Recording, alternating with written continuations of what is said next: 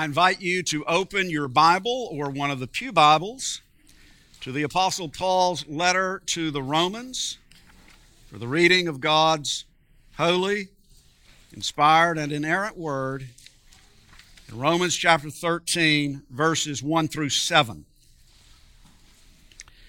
Let us ask the Lord's blessing. Our gracious God, we pray that by the power of your Spirit you will enlighten the eyes of our hearts, that we might behold wondrous things from your law, that you would give to us a spirit of illumination and spiritual wisdom and insight. Help us, Lord, by your grace to receive what you say. And may what you say take hold of our hearts and our minds so that we might serve you with all our might, with gratitude and joy, through Christ our Savior. Amen. The Word of God, it is written, "Let every person be subject to the governing authorities, for there is no authority except from God, and those that exist have been instituted by God. Therefore, whoever resists the authorities resists what God has appointed, and those who resist will incur judgment. For rulers are not a terror to good conduct, but to bad. Would you have no fear of the one who is in authority? Then do what is good, and you will receive his approval. For he is God's servant for your good. But if you do wrong, be afraid, for he does not bear the sword in vain, for he is the servant of God, an avenger, who carries out God's wrath on the wrongdoer. Therefore, one must be in subjection, not only to avoid God's wrath, but also for the sake of conscience. For because of this, you also pay taxes, for the authorities are ministers of God, attending to this very thing. Pay to all what is owed to them, taxes to whom taxes are owed, revenue to whom revenue is owed, respect to whom respect is owed, honor to whom honor is owed. And now unto him who loves us, who has freed us from our sins by his blood, to Jesus Christ be all praise, honor, glory, and dominion forever and ever. Amen. Honor your father and your mother. This is the fifth sermon on the fifth commandment. Now that ought to tell you something. Because although the fifth commandment in its simplest application may mean, and it does mean, teaching and requiring our children and grandchildren to say, yes, sir, and no, ma'am, or a very, very polite and respectful equivalent, that's a good beginning. The fifth commandment certainly has far more applications and implications than that, as we have heard in the previous sermons.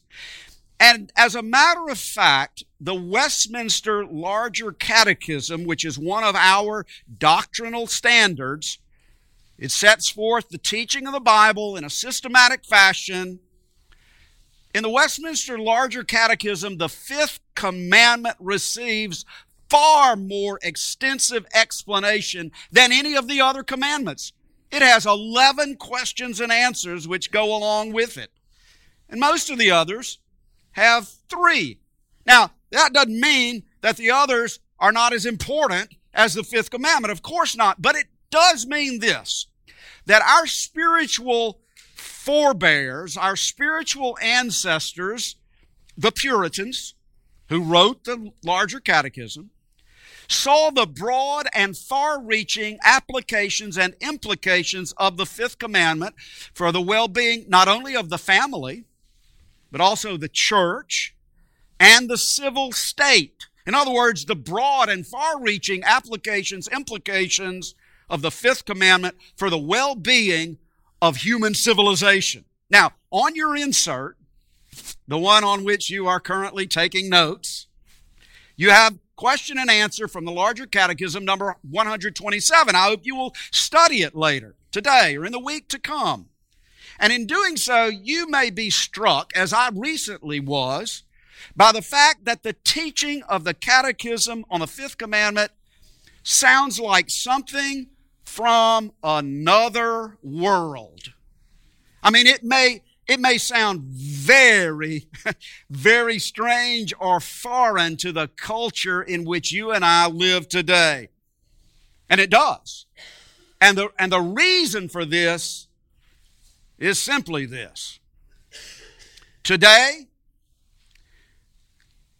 I'm not telling you something you don't know, but you and I live, and our children and our grandchildren live in a very, very anti-authority culture. We live in a very, very anti-authority culture, the seeds of which were sown in the 1960s. Now, of course, actually, the seeds of anti-authority were in fact first sown in the Garden of Eden, when Adam disobeyed God's clear command. But in our culture in particular, we have seen how this has played itself out, especially since the 1960s. We have sown the wind and reaped the whirlwind. Who has the right to tell me what to do or not to do? Nobody. Now, that attitude begins in the home, can begin in the home, and then spread like a cancer throughout the society, in the school, on the athletic team, in the workplace, in relationship to law enforcement, civil authorities, political office holders. It can be an attitude with respect to church leadership. And ultimately, no surprise, in relation to God Himself. Who has the right to tell me what to do or what not to do? Nobody. Now, just this week, I came across something. I know that you all appreciate the deep and serious, thoughtful research Pastor Jonathan and I attempt to put in for preparation for sermons, and I'd like to share a little bit of this with you. It comes from Hints from Heloise in last Monday's paper. I meant to bring it with me, but I've got it right here. Dear Heloise, as school children go back to their desks and books, I'm reminded of how difficult it is to teach a curriculum today. In other countries, children are taught to respect their teachers. I don't see it here in the U.S. We've taken away all authority from our teachers, blamed them if a student fails in class, and made teaching an unattractive profession. What can districts do to attract more teachers? Perhaps the most important part is parental support. From Karen in Wisconsin. Well, we hear these kinds of laments over and over and over again, but perhaps what Karen in Wisconsin and others don't understand is that when you remove the foundation stones of a building, it's going to collapse. And the foundation stone of stability in a school and in a society is the fifth commandment. And that's what our Puritan forebears understood. And that's why there's 11 questions and answers to the fifth commandment in the larger catechism. Question 124 of the larger catechism asks, to whom does father and mother refer in the fifth commandment? Father and mother refer not only to our parents, but to everyone who is older or more talented than we are. I mean, for one thing, can you imagine anybody admitting that somebody else is more talented than they in our culture? Everyone who is older or more talented, and that means someone that, from whom you could actually learn something. And specifically to those whom God has ordained to be over us in positions of authority. There's that word. Whether in our family, the church, or civil government. And of course, the Catechism is supported with various scriptural citations. But to illustrate the opposition to this Christian perspective, here's something a little more serious than hints from Heloise. This is a quote from author Annie Gottlieb writing about the revolutionary movement of the 60s, in the 60s. Quote, listen to this. This is a well-known author writing about her experience of involvement in the revolutionary movements of the 60s. We might not have been able to tear down the state, but the family was closer. We could get our hands on it. And we believed that the family was the foundation of the state as well as the foundation of the collective state of mind. We truly believed that the family had to be torn apart. And the first step was to tear ourselves free from our parents.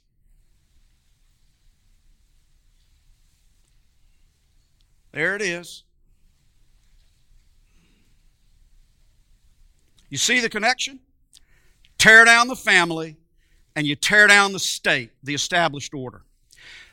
This has been a prime tenet of the revolutionaries since the days of Marx and Lenin, and it is with us full bloom today in America. There's a lot of talk about socialism in the news today, as though it really were a viable option for the United States of America. But did you know that a prime strategy of the socialists, I'm talking about Karl Marx 150 years ago, who wrote that in order for socialism to replace capitalism, a prime tenet has been to undermine and essentially do away with the nuclear family. Do you understand that that is an agenda? It is at work in America today by the intellectual elites and those who control the trends of culture. That's where we are today. It's been coming upon us for the last 50 or 60 years in America. What I hope all of you parents with children at home and grandparents are able to interact with your grandchildren. What I hope you understand is that right now, running throughout American culture in education, major media, the entertainment industry, politically, is an ideological spirit of Marxist revolution, which has to do not only with socialism versus capitalism, but also the deconstruction of the family, the undoing and the undermining of the authority of the nuclear family. The revolutionary deconstruction of gender identity and sexual morality, together with the aggressive demand for unlimited abortion rights, all of which are an assault on the institution of the family, along with the promotion of violent and peace-disturbing protests and the elimination of foundational liberties such as religious liberty and freedom of speech. The First Amendment is under attack. Do you know it? Do you know that?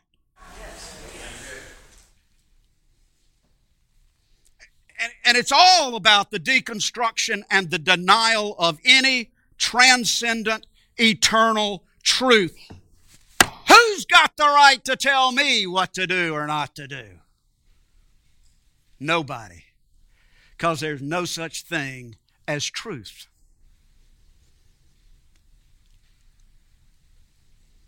That was a long sentence, but you know what it means. There is in our culture an active, aggressive spirit of the age, an ideological agenda of revolution and demolition against any and all institutions and structures of American society which have their foundation on the authority of the Judeo-Christian heritage of this nation, especially those which have their foundational principles based on the biblical worldview of our Puritan forebears. So much of what we see today in our crumbling American culture comes as a result of our abandonment of the fifth commandment as understood by our Puritan forebears. So do you understand what's at stake here? This is the reason. This is the reason that we want to educate our children. What do you think we do? Teach the catechism for the fun of it? No. We're raising them to be citizens in the kingdom of God. Why does Pastor Mabry encourage you, parents, grandparents, to parent your children in the pew, sing the hymns with them, read the scripture with them, help them learn to worship so they will learn who they are?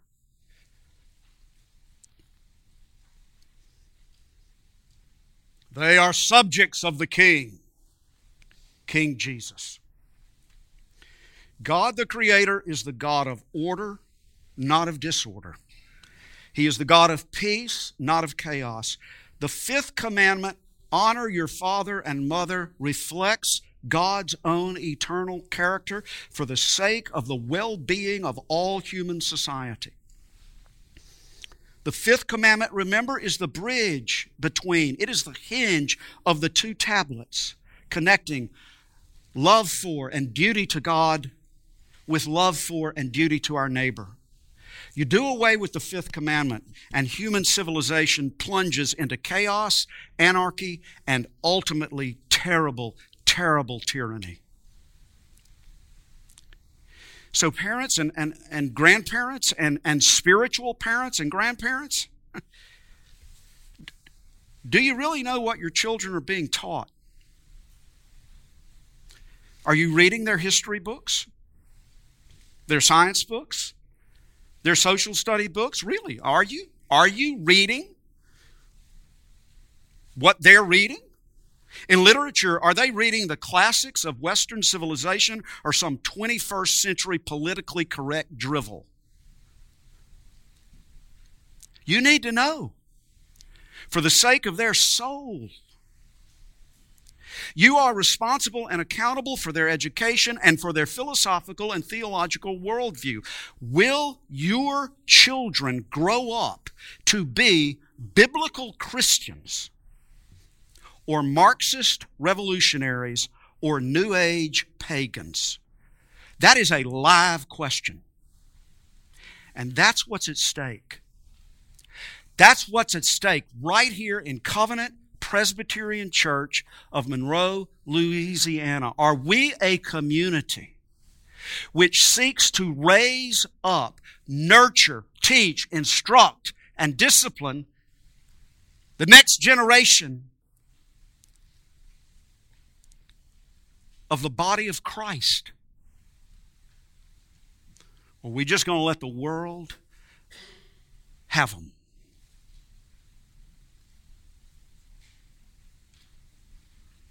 I mean, that's a call for all of us to be on board together. All of us. Every single one of us. Spiritual parents, spiritual grandparents. Involved in the life of the community of this church. Involved with parents who are raising children, reaching out, supporting, gathering together, giving our children a wholesome and happy vision of what life in the community of the kingdom of Jesus Christ is and can be. We're going to do that, or are we going to let the world have them?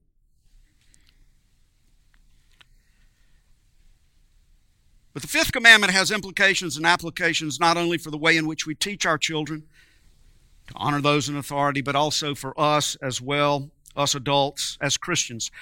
So this is the next big category. Never, ever in our lifetime have we Americans witnessed such public incivility in politics. Now, this incivility started brewing a while back. And, it's been turned up a couple of notches over the last couple of decades. And now It's boiling over, raging in our own day.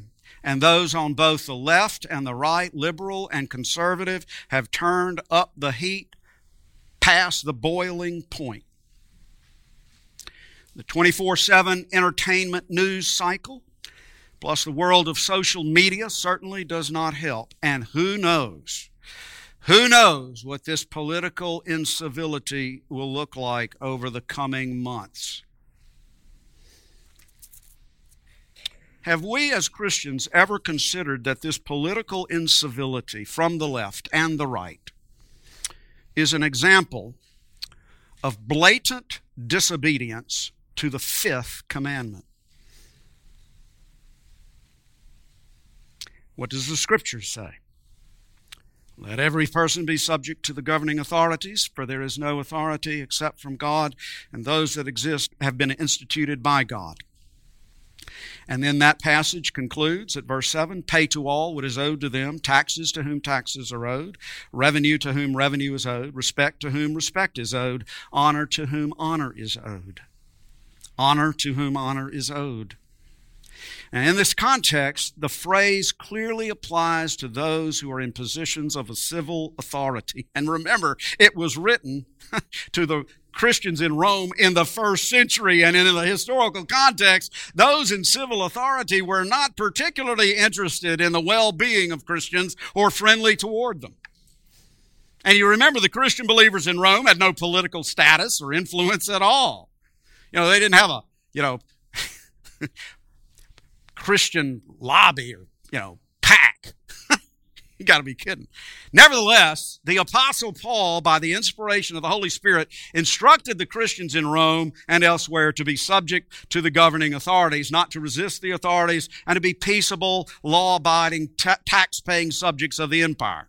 And although there's no direct reference to the fifth commandment, the principle is there, right there in verse 1. There is no authority except from God, and those that exist have been instituted by God. And the authority of the father and mother in the family is the foundational authority instituted by God, but governmental authority likewise has been instituted by God for the sake of order in society. And therefore, the Christian's obligation to the state, the civil authorities, is to be one of honor and subjection. And there are exceptions in exceptional situations, and we'll get to that. But for the moment, we're focusing on the generally established biblical principle, which we find also in the Apostle Peter's first letter, chapter 2, which says, be subject for the Lord's sake to every human institution, whether it be to the emperor as supreme or to governors as sent by him to punish those who do evil and to praise those who do good. Honor everyone, love the brotherhood, fear God, honor the emperor. Now, when Paul wrote to the Christians in Rome and when Peter wrote his letter, Emperor Nero had not yet unleashed his hellish, horrible persecution upon Christians. When these letters were written, Christians were in some ways being harassed and abused and marginalized and discriminated against, but they were not yet being tortured and killed by the Roman authorities. That terrible persecution came later, soon, but later, after these were written. And so it's also the case that in certain circumstances, the Christian response to tyranny may be quite different from the honor and obedience spoken of in Romans and 1 Peter. For example, I think you would get that clearly in the book of the Revelation, in which the oppressive state is referred to as the beast. But nevertheless, Christians are called, but there are certain exceptions. There can be exceptions. For example, here's a good one. How about the American Revolution, which was led in part, for the most part, by Presbyterians who knew the larger catechism. Right? I mean, their grandfather, could have been an author of the larger catechism. So they weren't anarchists. They had to have philosophical and theological justification for the revolution. And that's the reason that the Declaration of Independence, after those beautiful opening paragraphs, that we all know, well, after that, it refers to a long train of abuses and usurpations, listing the actions of King George III, which proved him to be no longer a rightful king, but an absolute despot, thereby making the argument that it was not only the right, but also the duty of the people to overthrow his tyranny. So, in the case of the American Revolution, some Christians believed that they were justified in rebelling against King George. And that, by the way, is the reason that the English referred to it as a Presbyterian rebellion. But that's one of the exceptional cases. The basic biblical teaching regarding the Christian's relationship to the state, based on the fifth commandment, Jesus' own teachings, Romans 13, 1 Peter 2, is that we are to live as peaceable citizens, giving honor to whom honor is due. And in our case, in a modern democracy, that is really a republic, that really means giving honor to the office and therefore giving honor to the office holder in his or her capacity as a public official, not necessarily as a private individual. This is the point at which American politics has run off the rails with incivility on both the left and the right, liberal and conservative, especially within the last 10 years. A disagreement with policy is usually expressed with a personal attack on the individual, left and right. And so-called conservative, so-called evangelical Christians, such as many of us, have forgotten the principle of the fifth commandment in this regard. There are ways of disagreeing with policy or position without dishonoring the office by maliciously ridiculing the office holder. And while it might perhaps be true that a particular office holder, as a private individual, may not be worthy of high honor, it nevertheless remains that the office is to be honored, and the way we show honor to the office is by showing honor and respect to the office holder as he or she represents that office. In a modern democracy, republic, such as the United States, this is the best application of the biblical instruction to honor the emperor. We don't have an emperor. Again, thanks to our Scottish Presbyterian forebear, Samuel Rutherford, who was one of the authors of the Westminster Confession, who developed the political philosophy of lex rex, meaning the law is king rather than the king is law. It means that we are a nation governed by law and not by men. Thanks to Samuel Rutherford and others, we don't have an emperor, an absolute monarch. What we have is a constitution. And our elected office holders have the responsibility to act, to represent, and to act in accordance with that Constitution. Therefore, their office at each level of government, down to the local level, is worthy of honor, whether we like them personally or not, whether we agree with their political positions or not. And our office holders ought to treat one another with the honor and respect due to their respective offices. But it seems that at least some Americans, even American Christians, actually enjoy the mud-slinging, maligning insults, violating the fifth commandment. So, no matter who is our next mayor, our next governor, our next president, we will pray for him or her in accordance with the fifth commandment, Romans 13, 1 Peter 2, and 1 Timothy 2. In addition, honor for ordained authorities is also the main reason that we as Christians honor the flag and recite the Pledge of Allegiance and stand for the national anthem. This is a way to address all that hoopla about the NFL and why as Christians we would do this. It's not because we're people of blind patriotism. It's not with an arrogant attitude of love it or leave it. That's not it at all.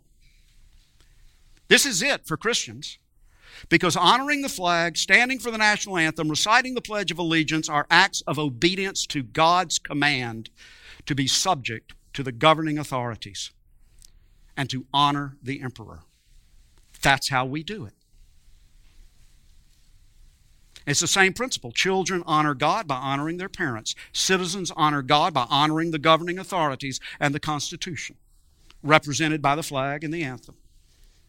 It is an act of obedience to the fifth commandment. Have you ever thought about that? But, as Christians, we must always remember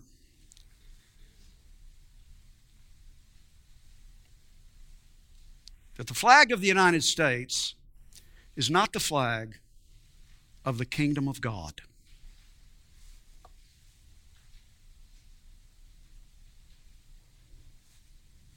And our supreme allegiance is pledged to our absolute monarch, King Jesus.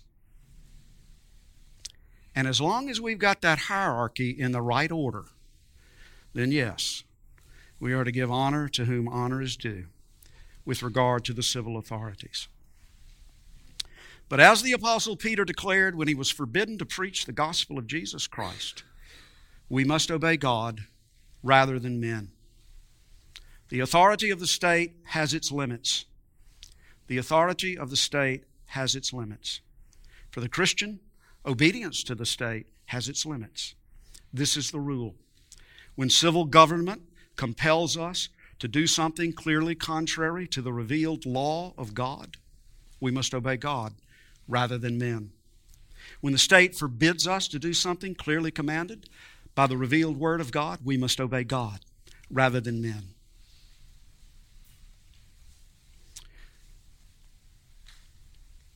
And the revolutionaries at work in our nation are pushing that limit, pushing that envelope to the breaking point. We're already there in some cases.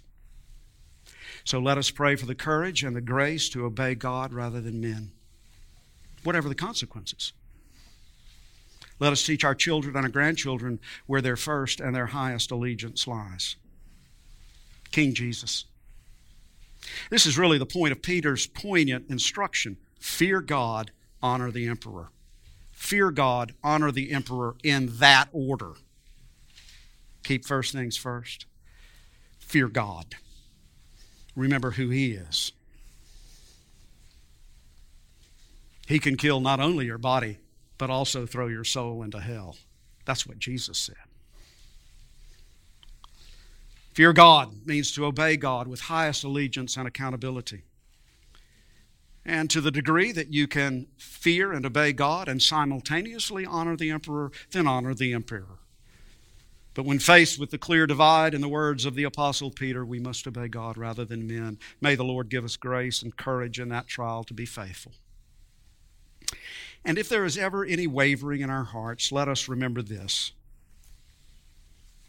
Jesus Christ, the Son of God, was crucified under Pontius Pilate.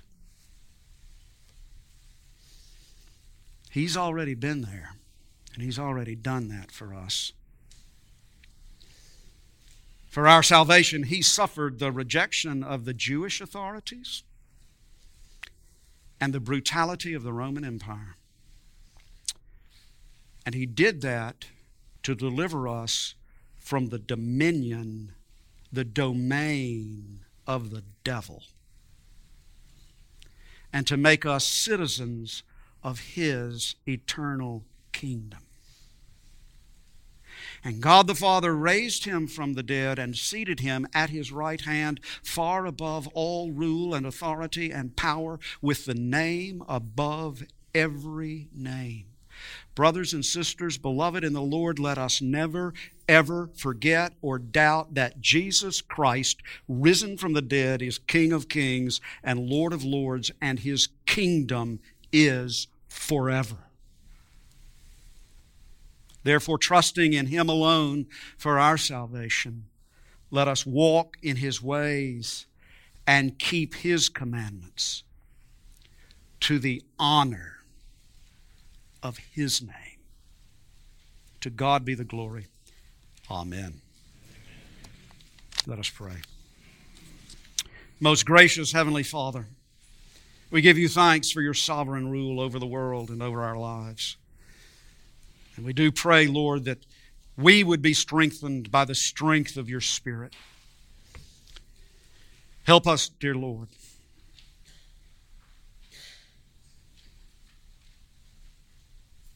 To be conformed more nearly to the likeness of your Son, who was the perfect embodiment of your law.